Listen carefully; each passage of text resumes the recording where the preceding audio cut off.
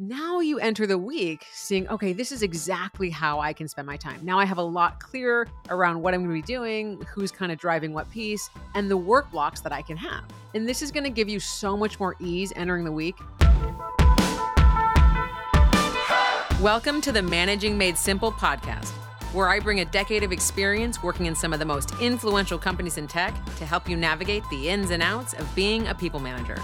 From conflicts to feedback to delegating and more, we will leave no stone unturned when it comes to what makes us love managing, kind of hate it, and everything in between. Doesn't matter if you're a new manager looking for some tips or a seasoned manager looking to up their game, everyone is welcome to hang out with Managing Made Simple.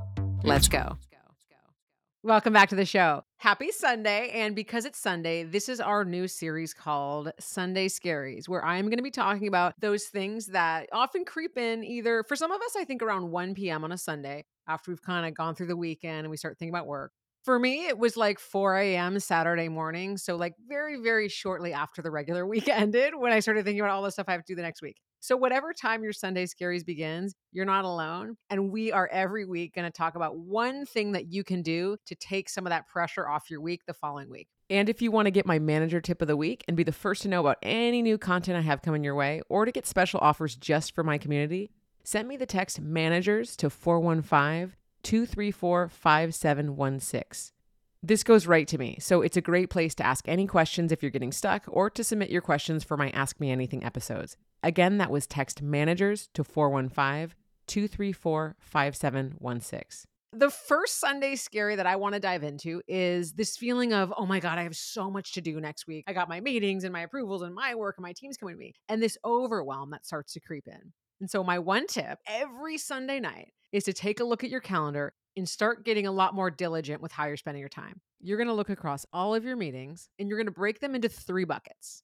First bucket is those meetings that you absolutely have to be at. So these are the meetings where you are the approver or decision maker, and they are also your one-on-ones with your team members. Now, I talk about this in an upcoming interview with the amazing Carrie Jacobs about the importance of keeping your one-on-ones. And these are not meetings that you want to be shifting all around because this is the one time your team members get to talk to you sometimes. This might be the moment they've been waiting for all week. When we're diligent with our calendars, it doesn't mean getting rid of those one-on-ones. Bucket 1, keep your one-on-ones with your team members in the meetings where you have to review or approve something. Okay, that's the first one.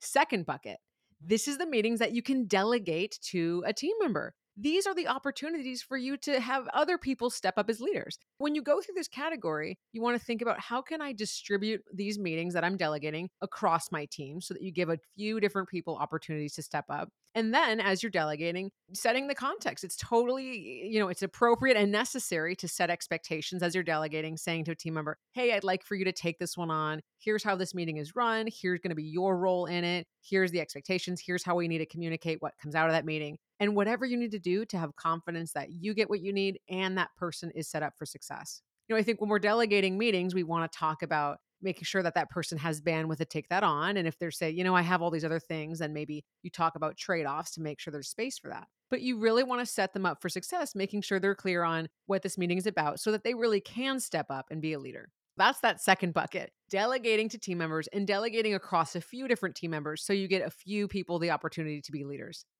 Third bucket is the meetings that never had to be meetings. And we all know there's more of these than we're giving credit for. There are a lot of meetings that we have in our week, in our month, in our year that start just to kind of pile on and we go to it. We're like, why are we in this meeting? But we don't cancel it because we're not the meeting owner, or sometimes there's something interesting that comes up. These are the meetings that we want to be reducing for ourselves and for our teams.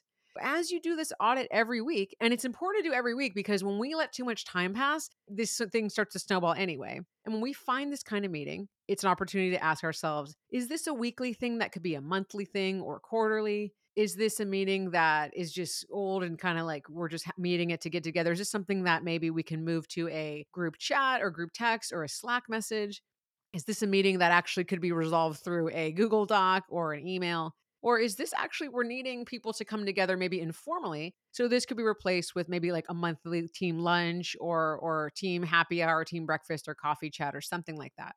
Figure out what that last bucket where it feels like, well, there's not really decisions or forward progress, but there was something about this meeting that had a little bit of value. Figure out what that is and then moving it to the appropriate forum. Now, when you've done these 3 steps, paring down to just the meetings that you're the approver or just your one-on-ones with your team members, 2, what you can delegate, and 3, what you can actually take off the calendar fully. Now you enter the week seeing, okay, this is exactly how I can spend my time. Now I have a lot clearer around what I'm going to be doing, who's kind of driving what piece, and the work blocks that I can have.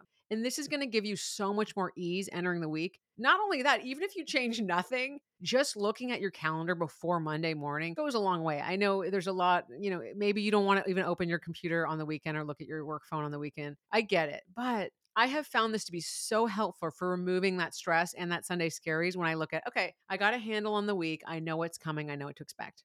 Give it a try. That is our first Sunday Scaries. My goal with this series is to start to reduce some of those Sunday Scaries. Again, if you were like me thinking of all the work stuff really, Saturday, middle of the night, then hopefully that gets you at least till the Sunday at 1:00 crowd. And give it a try. So if you're feeling stuck, if you're feeling like some of this works, some of this doesn't, I still feel kind of like I need some more support, go to my quiz, leahgarvin.com/manager quiz, and just share where you're getting stuck. And I will send you a personalized video with a few recommendations for your team. Again, that's leahgarvin.com/manager quiz, all one word. Share where you're getting stuck, and I will send you that personalized video talking through a couple ideas to try on your team. Hopefully with that, you can enjoy the rest of your Sunday and start the week strong. See you next time. That's all I have for today. Thank you so much for tuning in to the Managing Made Simple podcast, where my goal is to demystify the job of people management so that together we can make the workplace somewhere everyone can thrive. I always love to hear from you, so please reach out at leahgarvin.com or message me on LinkedIn. See you next time.